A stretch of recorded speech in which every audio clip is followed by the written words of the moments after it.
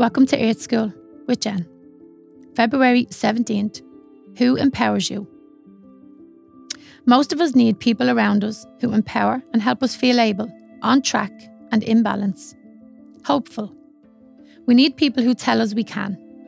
Even if they don't use words, they believe in us, and that belief comes shining through. We look at them, and what we see reflected back is in our own power.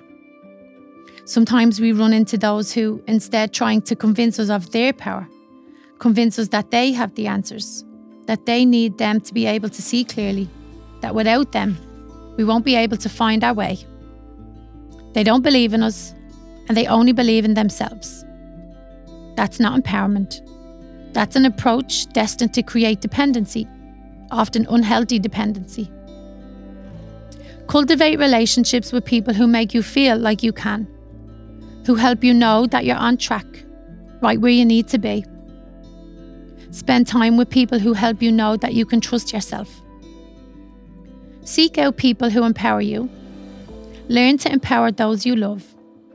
And during those times when no one's around, know that you can empower yourself.